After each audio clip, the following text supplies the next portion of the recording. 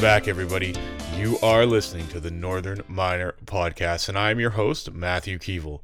As usual, we are brought to you by the Yukon Mining Alliance. Please do surf by yukonminingalliance.ca to check out all the exciting exploration and development activity going on in Canada's Yukon Territory. And this is indeed our London Calling edition. That's right. In a mere few hours, I will be boarding a transatlantic flight to the old country to participate in our Canadian Mining Symposium.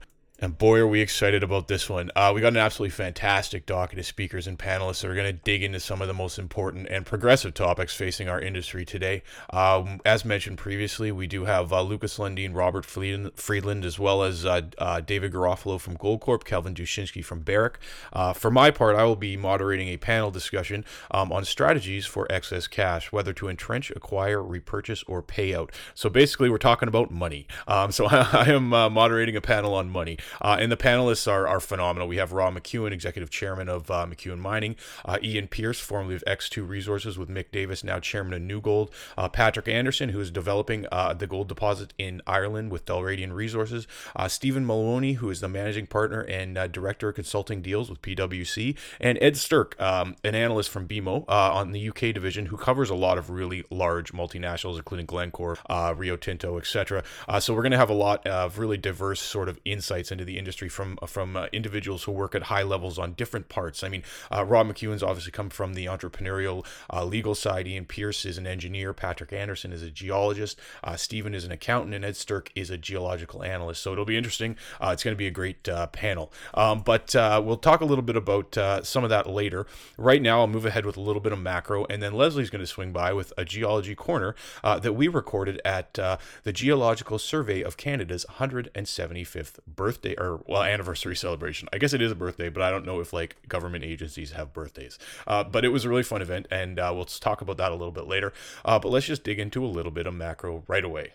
Obviously, the big news of the day internationally is France's general election. And at the time of recording, which was about noon on Sunday, it did look like Emmanuel Macron was going to take the election at about 65.5% of the popular vote over Marine Le Pen, who is the head of the National Front.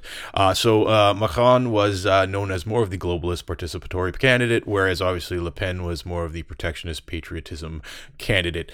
So we will not know exactly how this will impact markets, obviously, until we see some of the overseas markets open a little bit later today. But it will be interesting to pay attention. But this isn't too surprising. We have to imagine that that markets had sort of factored in this result, considering Macron had been expected to take the election by and large from most of the sources I read.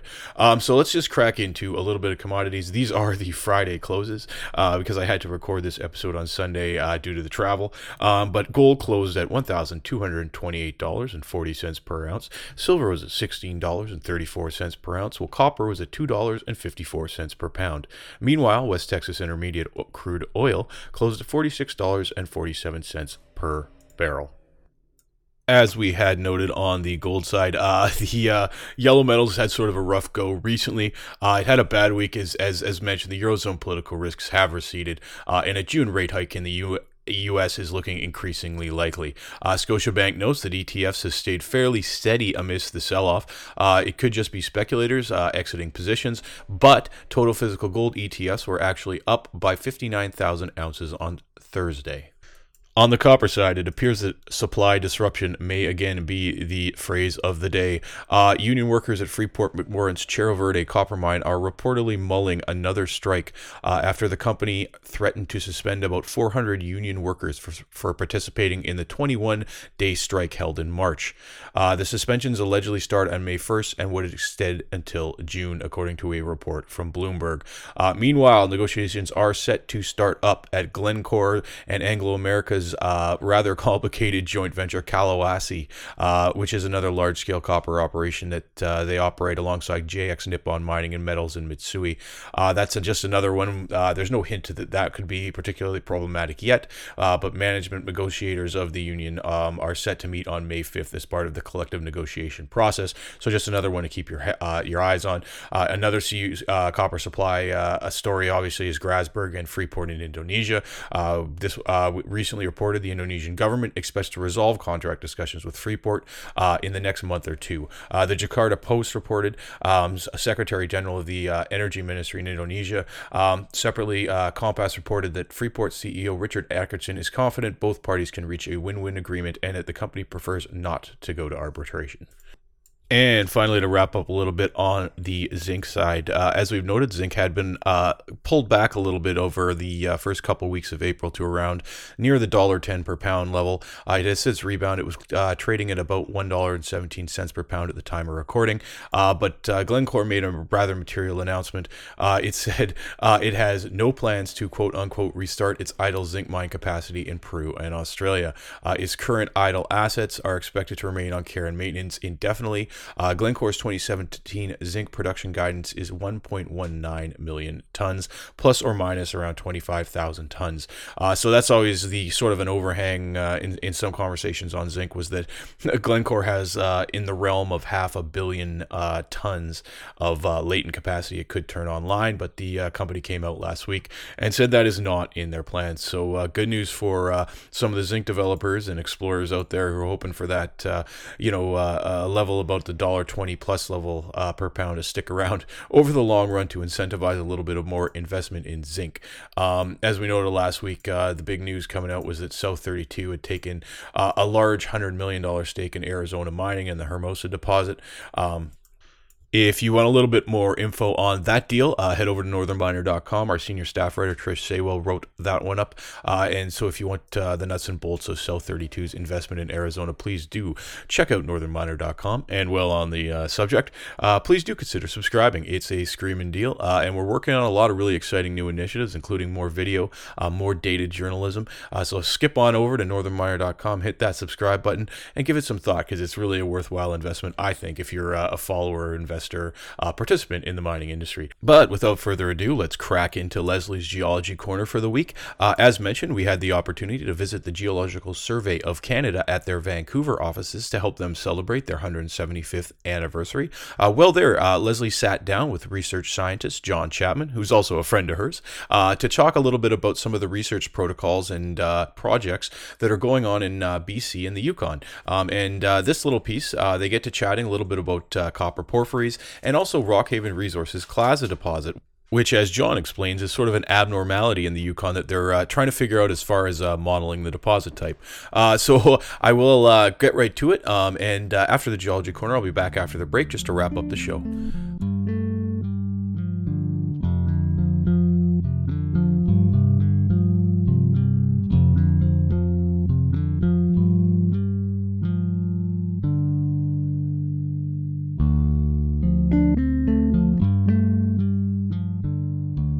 We are here down with the Geological Survey of Canada in downtown Vancouver, celebrating their 175th anniversary.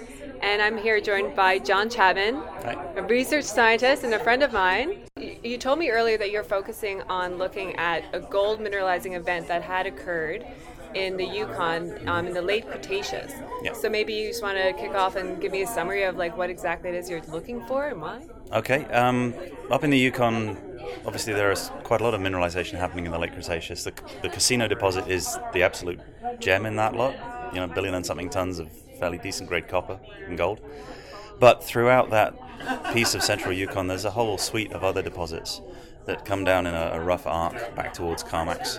And there are some in there that are pretty easy to explain. They look a lot like Casino and they have a lot of the same characteristics. But there are a couple that are a little bit different. And one of those is the Claza deposit, which Rockhaven Resources hold at the moment. And it's intriguing because people who have worked on it before suggest that it has affinities with something called carbonate base metal mineralization, which is normally thought of as a Southwest Pacific phenomenon. And there's some in Colombia as well. And if it's true that this is akin to those, then it's the first one that's actually been described in Canada. So at the moment we're just trying to put the groundwork in the first phase of a study that's going to really establish whether or not carbonate base metal is actually something that we need to worry about in Yukon. And if it is really that sort of a model for a deposit, then we'll be in a much better place to look for other ones of a similar sort. Our sniffs and hints around the Yukon that there are other little bits that seem to conform to that model. There's also some question about its timing. And a whole bunch of dates come out of it, and they all come out at one date apart from two interesting numbers, and we're trying to follow those up and actually see whether or not this is the same age as Casino or maybe slightly later, but that's uncertain at the moment. What do you mean by like carbonate host? Are you talking about like a Carlin style sort of thing? No, this is carbonate base metal is a vein system, so it's an epithermal low sulfidation system, but it has dominantly carbonate gangue minerals. There's not much quartz in the system, so it has a different set of fluids involved from a standard low sulfidation epithermal, and it forms a bit deeper. You're deeper in the crust, and these things can be fairly closely tied to the porphyry center itself. So on the Claza property, you have the Kelly and Cypress porphyries just off to the southeast, and the guys at Rockhaven and Archer Cathro have done a really good job of defining a pretty continuous porphyry to epithermal transition through that zone. So we're fairly sure we know spatially how it relates to the porphyries, but temporally and chemically, it's not at all clear. Right. So there's a lot of an anomaly up there. It is an anomaly, yeah. It looks different from quite a few of the other deposits up there, and it's a style of mineralization that if it is really what it says it is, it implies a suite of different things about the environment that it was forming in. So those are going to be pretty key if we actually want to go and find some more, because if it's not the same as everything else, then we need to understand why. Wow. I guess that would have big implications if you're up there and exploring. You think that you have a certain type of epithermal deposit when realistically your geological model could be completely... Yeah. I mean, that's where the age of the thing comes in, is we have some indications in published dates that it's Casino aged. A lot of the porphyry intrusions there seem to be the same suite as the Casino deposit is associated with. But there are a couple of ages that are coming out a little bit younger, and that needs to be explained. It's only 2 ages at the moment, but they're ages in significant places. So if we're all looking for Casino age mineralization, but it turns out there's another suite of mineralization up there that we're not really looking for because we haven't identified it before, then that could have big implications. And you'll look in different places, obviously. Can these deposits be of any size right now that are... Some of the Southwest Pacific ones, the carbonate base metal things like Porgera, these are huge deposits in the Southwest Pacific. Okay. Claas is doing pretty well. They've already got some fairly large numbers on the table, and they're drilling and drilling and drilling. I haven't heard anything about their program for this year yet, but their last year's program certainly turned up some nice intercepts and some pretty high grades and large aerial footprint. And it's open pretty much in most directions, so it could be that Plaza is of that ilk. It might not be. I mean, I don't know. We haven't done those studies, but it'd be interesting to find out. Cool. So, of course, now for our listeners, and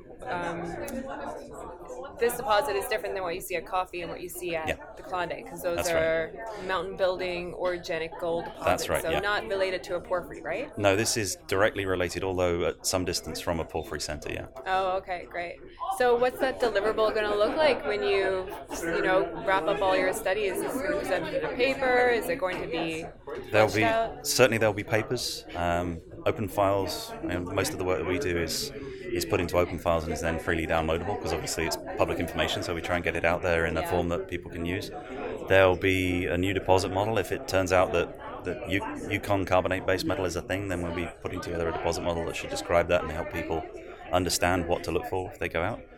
And then all the data sets will be available for download for people who might want to go and do their own number crunching. I know some people like it when we put out the full final product, but other people like having the raw data to play with too, so we try and provide both. So what's like the key characteristics again for prospectors and explorers out there to look for when they're hunting vein deposits in the Yukon? Like you said, it's just carbonate. You're only going to see carbonate gangue, a lot of zinc in the system. Yeah, love that word. A lot of zinc in the system, a lot of lead. So there's a lot of sphalerite and galena in there as well, but there's a lot of sulfur salts too.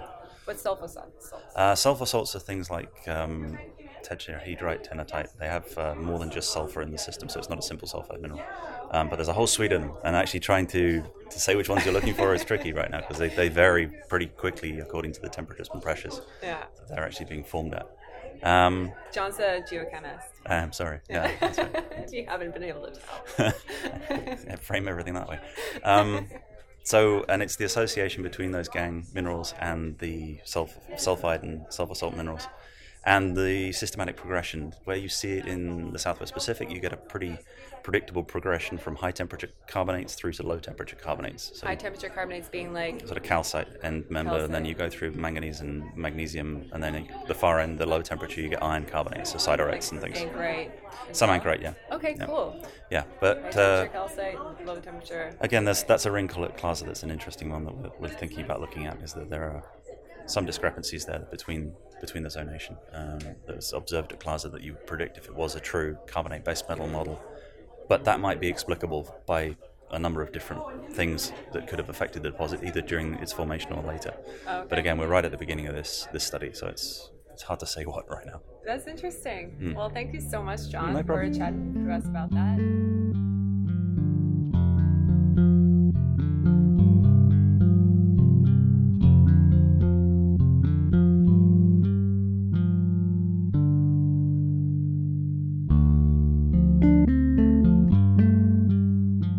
Welcome back, everybody. I'd just like to thank Leslie and John once again for taking the opportunity to sit down and chat at the GSC's 175th anniversary celebration. It was a really fun time. As mentioned, we will have a couple other supplementary pieces from the GSC's 175th, including, as mentioned, a YouTube video with subdivision head Steve Irwin, which should be up on Monday morning, wherein Leslie and him get into a little bit of the really cool backstories about the GSC, including stuff like prospecting on horseback and the new technologies that are coming to bear and helping the GSC map Canada better geologically. So that should be coming up whilst I'm on the plane. Probably I'll predate that post so that you'll have that video on Monday morning as well as this podcast. So that'll be great. But yeah, so it's coming to a close here, the show. But I just wanted to once again touch a little bit on the Canadian Mining Symposium. It's going to be really exciting. We will be recording the podcast next week right there at the show. So I'm hoping to pull aside some of the major panelists and some of the guests and hopefully get just an absolute boatload of audio for everybody and maybe some video too. But we're going to try to get as much content out of the symposium as possible, and I'll be releasing that subsequently, probably over the next month. I'm assuming it's going to be an absolute ton of stuff. But one of the things I wanted to talk about before we departed was a little bit about my roundtable. Or panel, if you will. And one of the things we're going to be talking about, obviously, is we're talking about uses of cash. So I'll be presenting a few questions to the panelists, and they obviously have an extremely large amount of experience dealing with all sorts of capital markets and M&A things. But one of the things we are definitely going to be talking about is the recent movement by a lot of majors, including Goldcorp, Newmont, Barrick, etc., South 32, we just mentioned with Arizona Mining, making equity investments in juniors or developers. And we'll talk a little bit about that. One of the things that's rather prominent on our webpage right now is a discussion from our PwC TNM roundtable on the pros and cons of the quote-unquote farm team. I like that terminology, by the way. And that's really what we're talking about when we talk about equity investments by large companies in earlier stage companies to sort of position themselves for potential growth long term. And so that'll be a topic that we'll talk about during the panel, as well as a plethora of other things, including everything from dividends to share buybacks. We'll talk a little bit about responsible development and how to structure certain debt facilities so that your balance sheet always looks like it's in good condition. Or I shouldn't say looks like, is in good condition. But it'll be a really good panel, I think, and I'm excited to moderate that. I'm actually just taking a few notes on my cue cards right now for questions to ask some of our panelists. But please do look forward to that. I'll have an absolute, as noted, truckload of content coming back from the symposium that I'm going to have to cut through and do post-production on, but it's going to be really exciting stuff. While on the subject, please do follow us on Facebook, like us on Facebook, follow us on Twitter, check out our YouTube account. There will be a new video up there on Monday morning, and do rate this podcast on iTunes because that helps us out a ton. And this has been Matt Keevil with the Northern Miner Podcast. I am signing off, packing my bags, and I'll see you in London.